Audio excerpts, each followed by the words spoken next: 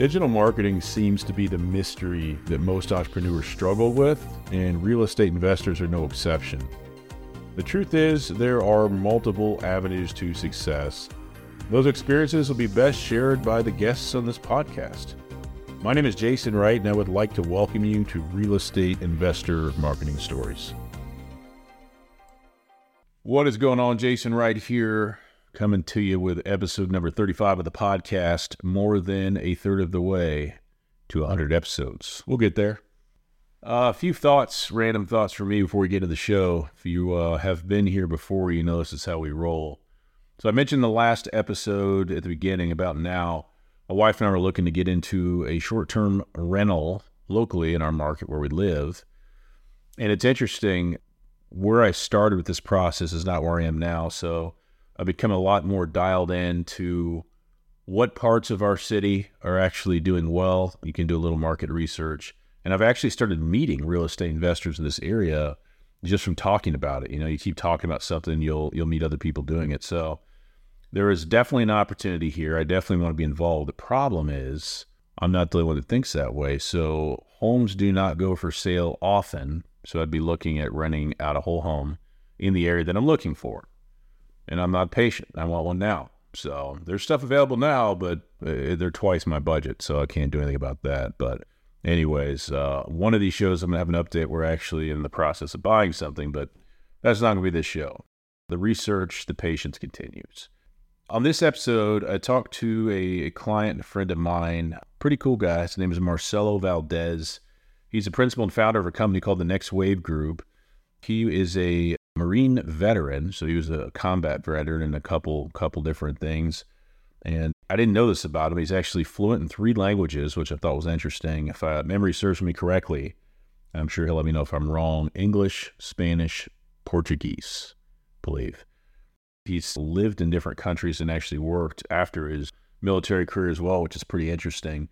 Now he's in San Diego. From his real estate investing perspective, he is focused on affordable housing in a very cool niche, which I won't spoil for you. Let him tell you about it, but I'd never heard of it. I think it's pretty cool. So without any further hesitation, let's check out the conversation I had with Marcelo.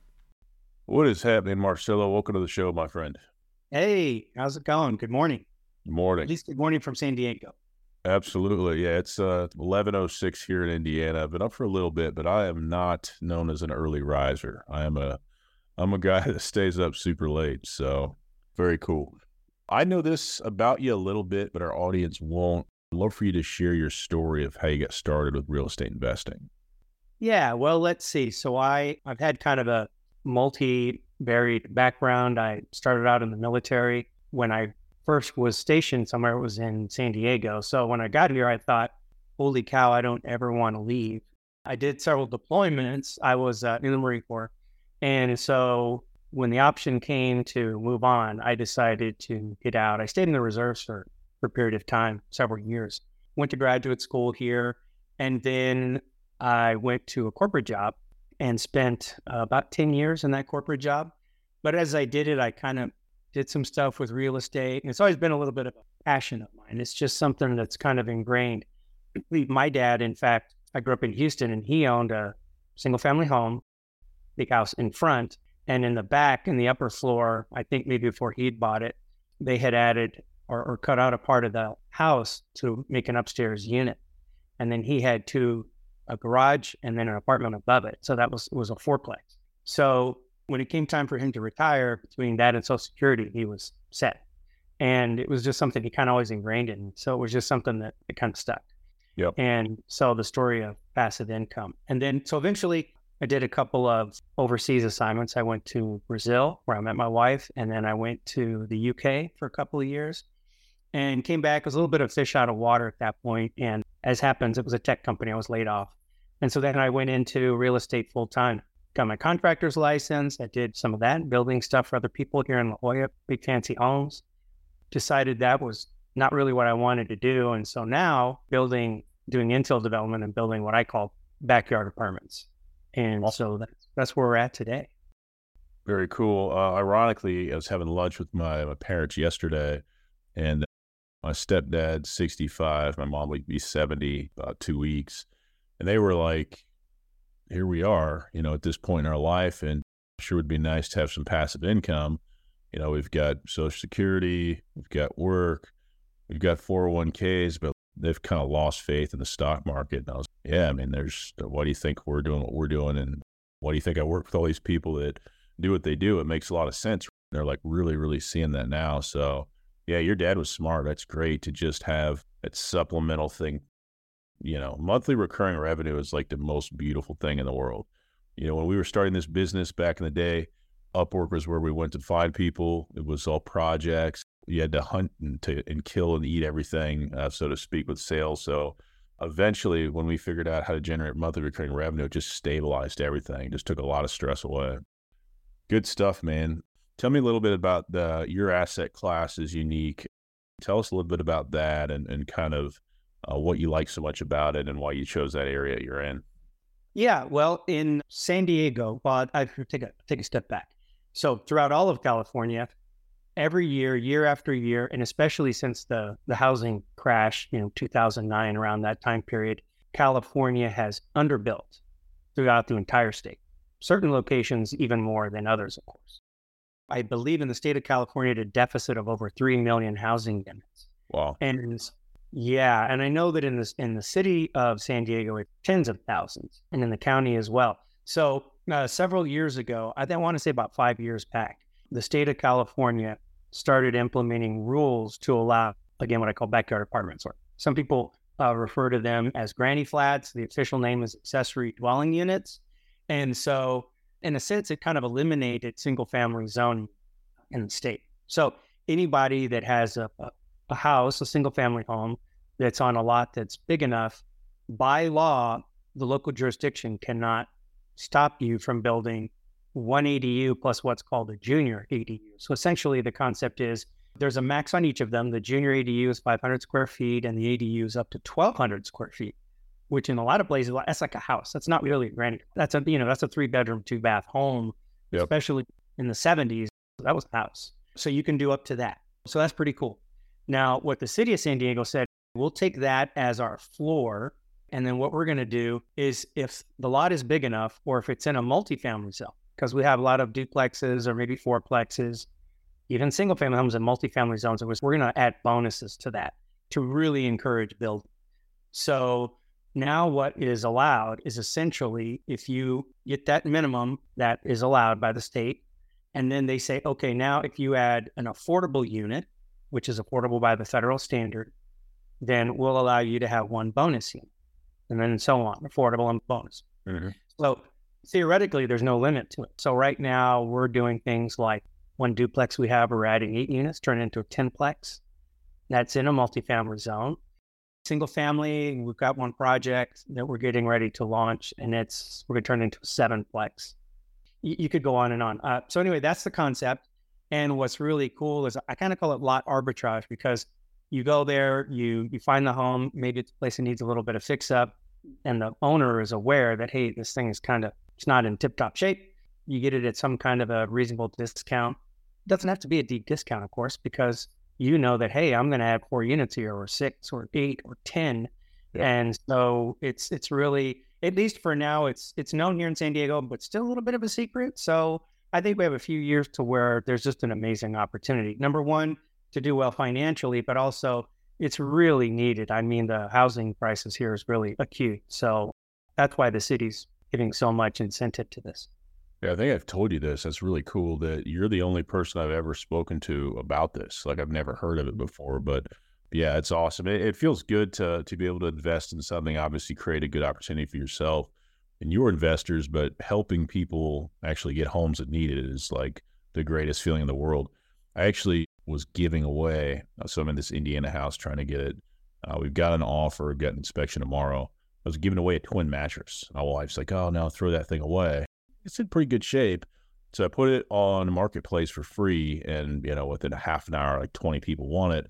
The guy that came and grabbed it, judging by the interior of his car, pretty sure he was living in his car. So it's a real issue, man. Not being able to sleep or live comfortably is a big deal.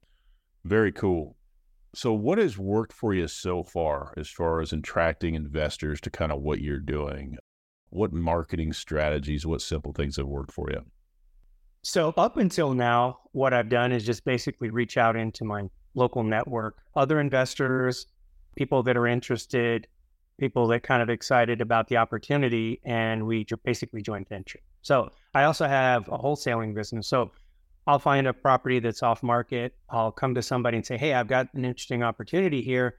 Essentially, you bring the money and I'll do the work, build it, and we'll let in the revenue. Mm-hmm. And that's the way I've gone so far. But I have bigger aspirations. And so now the next step is I've actually legally established a real estate investment fund. And so I know that now I need to go way outside of my comfort zone and to go find sources of investors that are outside of even my known network. I can probably still, for the next one or two projects, sort of hit that circle of either people I immediately know or, friends or friends of friends. Yep. I think after that, I'll be pretty tapped out. So I've done that. And that's why I've reached out to you, looking at active campaign, looking at some of the different ways of being, much more effective in marketing. So I'm beginning to implement a lot of things that other successful capital raisers do. But yeah, I don't have a lot of experience in that part. So there's kind of phase one and now I'm phase two. I think you're on the right track. I think it is a solid strategy for sure. So here's a little bit of a curveball for you. Any regrets or any mistakes you feel like you've made in regards to your marketing so far? In regards to my marketing, I'm going to say any regret or mistake is actually just not starting sooner. Yeah. So since this is outside of my comfort zone, I have done a lot of reflection over the last 6 months or whatever, and have kind of said, why have I not pushed harder sooner? And so I would say that's my big regret. And I'm just going to continue to lean into it. So it's just sort of like, okay, I think there's a quote, and I might misquote it, but success lies on the other side of your comfort zone. Yeah. So, certainly in the military, physically, tons of things that were super uncomfortable, jumping out of airplanes, literally in the middle of the night and whatever. But sometimes we don't quite realize that, there are lots of places where we're uncomfortable, maybe that we're just unconsciously not even aware of. And you kind of have to pick at that wound and say, oh man, you got something here that you're maybe not quite acknowledging. So kind of a long answer, but I would say that's the biggest point, is just not having started doing what I'm doing now sooner. Yeah, it's a common response. And I find myself having that same conversation internally a lot as well. So again, I'm in this Indiana house.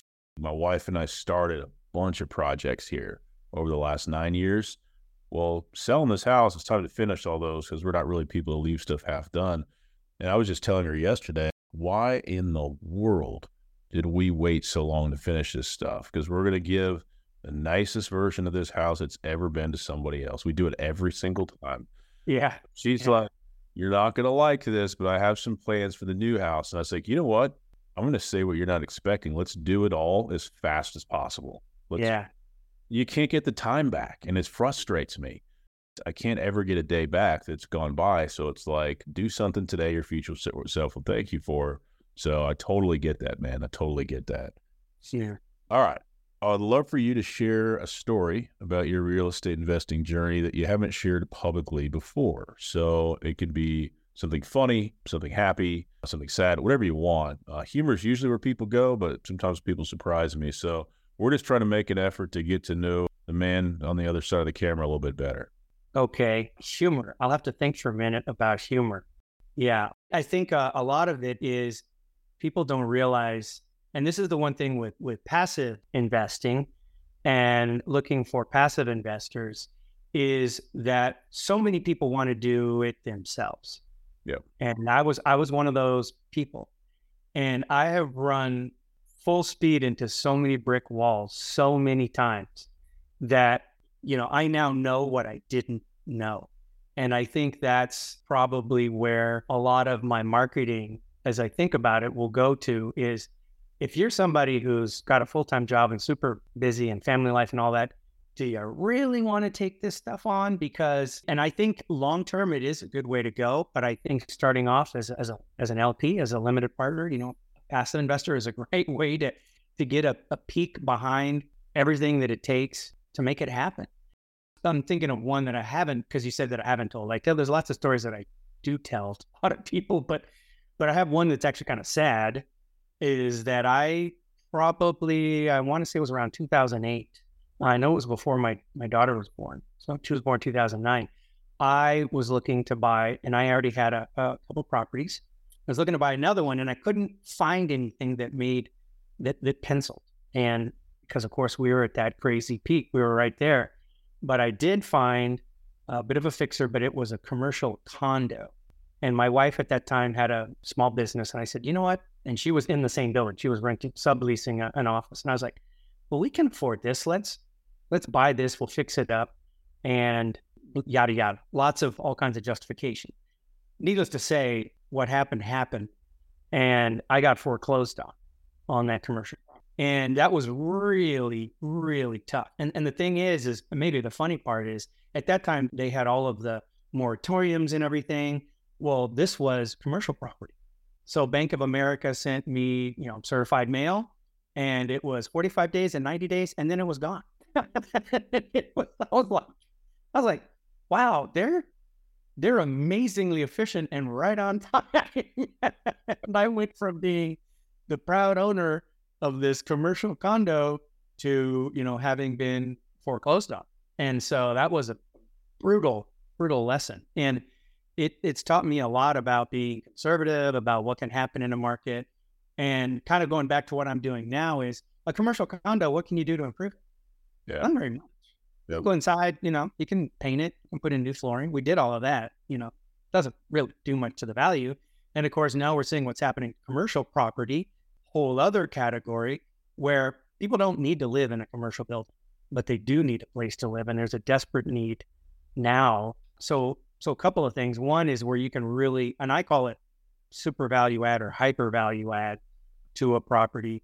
Plus, I really believe in multifamily as a category, just simply because, and like you say, in all metro markets, people need a place to live, and it's only getting worse and worse. It's not just San Diego, and it's not just LA.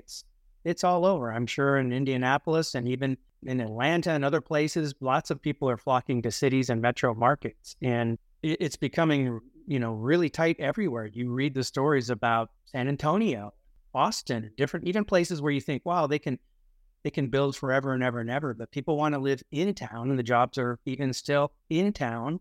And so, yeah, that's a long answer to your question. I'm sorry, that was so long. But yeah, I would think that's kind of a sad story, but it's also taught me a lot, and it really underlines how I invest. The cool thing about that is it's part of your story. You know what I mean? You live to tell about it, so it didn't wreck you completely. Here you stand. I kind of find that as I reflect in life, the best teachers are a lot of times those real hard, painful lessons, So there's finding for us, for sure. So let's say you talk to somebody later today, like Marcelo, I want to start raising capital. Never done this before. I'm brand new. What piece of advice would you give them as it pertains to their marketing? What would you say, like, hey, focus on this thing right out the gate?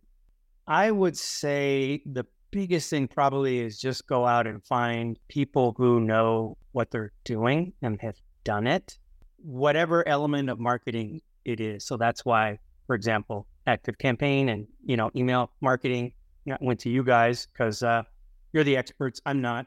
One thing I've learned, and I learn it more and more just every day more now, is that finding coaching, finding folks that know what they're doing, be willing to pay them, be willing to step out there, even if it feel like it hurts a little bit to spend some money. Not only are you actually going to end up, I guarantee it, saving money, but you're also kind of to the point of accelerating. I'm older than you. And to me, I just feel that pressure of time. It's like, I'm going to go out and find people that can help me bring 6 months into 6 weeks, right? I don't want to spend 6 months breaking my brain trying to figure out how to make something happen or learning things that I didn't know. Kind of going back to my past, right? If I had, say, paid a very effective coach in commercial investing or an experienced real estate investor rather than just being a cowboy and doing it myself, I probably could have saved myself from a foreclosure. So that's what I would say. Go out, find the experts, either do whatever you need to do to bring them into your world. And if you have to write a check, then write a check. But That's my philosophy going forward, is going out and finding who are the people that are best in class that can help me attain what I need to attain to take it to the next level. What I hear you saying is who, not how. Yeah, back to that book. Exactly. And I always remind myself of that too, because I'll sometimes be thinking, how can I do this? How can I do that? And I'm like, what? Not how, who. And it's amazing that sometimes you'll just kind of put out to the universe, I really need somebody who can help me with X.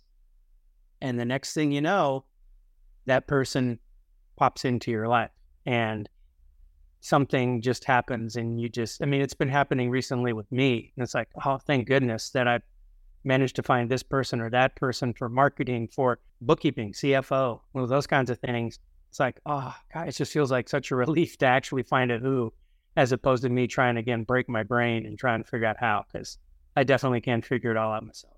Absolutely. I love that. So we're recording this podcast late August 2023. As you look to the rest of this year, what are you most focused on in your business? Capital raising, for sure. I actually can go out into the marketplace, and it's kind of funny. You and I are in a mastermind, and I am following people on social media, and they talk about, oh, well, you need to be able to underwrite 100 deals a month. Deals are really hard to find right now, but as long as you can continue to stay in the game and whatever, and that's not my problem. That's not my problem. I actually could do, literally, if I had the money, I could do a dozen deals right now. Wow. Now, that does not mean that I have the physical capacity or all of the people to actually execute on a dozen deals. But what I'm saying is I can underwrite and look at a dozen extremely profitable deals right now. But I don't have the capital. So I am wholesaling them off or trying to figure out how to kind of postpone them, extend escrows, do whatever to sort of kind of push things along to see if I can get enough capital to bring into these deals. So actually that's my challenge. So it's no longer about the deals. It's about actually raising capital. Yeah, it's funny. I've talked to a lot of people about this, and I would say a vast majority would agree with you that, like, if you can raise money, there's always going to be opportunities. This is completely unrelated to anything that we've talked about, but you just said something that triggered me. I'll just remind everybody watching and listening, be careful on who you pay attention to on social media. A lot of people put on a persona that's not really them. I see people all the time that post, and I'm just like, this person is full of shit and they know it. Why are they doing this? They're giving advice about something they have absolutely no business giving advice on. Yeah.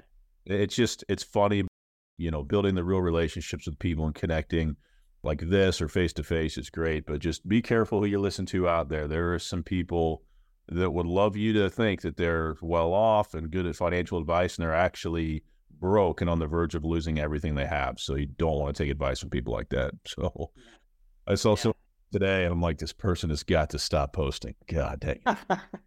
Yeah. My challenge at posting is I really don't want to look like one of those people. Yeah. And so it's really, again, I'm a little older, and so I'm totally uncomfortable with social media, but I do post, but I try and make it just sort of be about, here's what I'm doing, here's what's going on. Yeah. Hey, here's a tip, here's a thing that, like I was talking to my architect the other day, and two mistakes I ran into. Well, they're mistakes, I guess. Yeah. One property I had actually closed escrow on from the end of, I think it was 2021 into 2022. And another one I acquired at the beginning of 22. And during that time frame, of course, we're in California. So we have these geological maps, and they redefined the map for all of these fault lines. And both properties ended up being subsumed into this greater fault line area. And it's like, oh my gosh. So delays, testing of geological stuff, it's actually a big deal. And so I was talking to my architect, and he said, oh yeah, these are actually, this thing is expanding. He's like, I'm finding now a lot of people are coming to me with properties that are inside of these fault line maps. So, and you have to know how to look for them. And so I don't know, it's kind of a long example, but it's something that, I would post and say, hey, by the way, make sure here's the place you go to in the city of San Diego. Here's where you want to go. It's a little bit hidden. You got to kind of peel back a layer or two and go find that area where you make sure that, you're not within that geological fault area. Just stuff like that, as opposed to, here's my fancy vacation or whatever the heck, somebody's. I think I told you this, you are come across like super consumable on video. So I think that whatever you want to post education-wise, journey-wise, I think people resonate it really well. Can't say that for everybody. Some people are like, I want to make video, and I'm like, this person has no business being in front of a camera ever, just because it's uncomfortable to watch. And watching's like that, they don't look like they want to be there, so it makes it really weird. But you're like super chill, super authentic. So I think video, even just little short videos like that are a great idea. Anytime you're in doubt, if you can educate, if you can just be real with people and share the journey, that stuff matters. You will attract people, even though you don't think you will. And a lot of times people will follow you and watch you, and you won't know it. You won't know it for a long time, or you may not ever know it, but there's always more people watching than you think. There's people that never like or comment, but they always watch. Something to think about. If anybody watching or listening wants to get more info about you, about your company, what you're doing, how can they get more info from you? How can they connect with you? I'm actually working again on education to be a little bit more educational. My website is www.thenextwavegroup.com, THENEXT, and wave like surfing, thenextwavegroup.com/guide. And there you'll find a guide to backyard apartments. Now it's a little slim now, and I'll just continue to upgrade it and expand it over time. But I think it's going to end up being a pretty good product. So thenextwavegroup.com/guide. Beautiful. Well, my friend, I really appreciate your time and attention today. Thanks for coming on the show. Thank you. Yep. Thank you for listening to this episode of the show. I had a great time making it, and I hope you really enjoyed yourself listening to it. If you want to keep up with all things Real Estate Investor Marketing Stories podcast related, I encourage you strongly to go to reimarketingstories.com and signing up for our podcast newsletter. We will simply keep you up to date with what's going on at the show, new episodes, and things like that. reimarketingstories.com. So hopefully today's episode and the other episodes that you'll listen to will remind you that as a real estate investor, everybody starts at the beginning, okay? Our guest today and the other guests that you will hear on this show will share their real story, right? They'll tell you what worked, what didn't work. And I want you to remember one thing, if you remember nothing else today.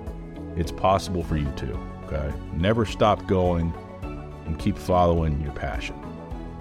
Finally, today's show has been brought to you by capitalraisingautomations.com. If you're an active capital raiser and you are ready to learn the 3 areas that are holding you back from raising more capital, I strongly suggest you check out capitalraisingautomations.com. Check out our free 10-minute video there, and you let me know if it doesn't provide you value. I'm sure it will. All right, thanks again for listening to the show this week. Hope to see you next time. Take care.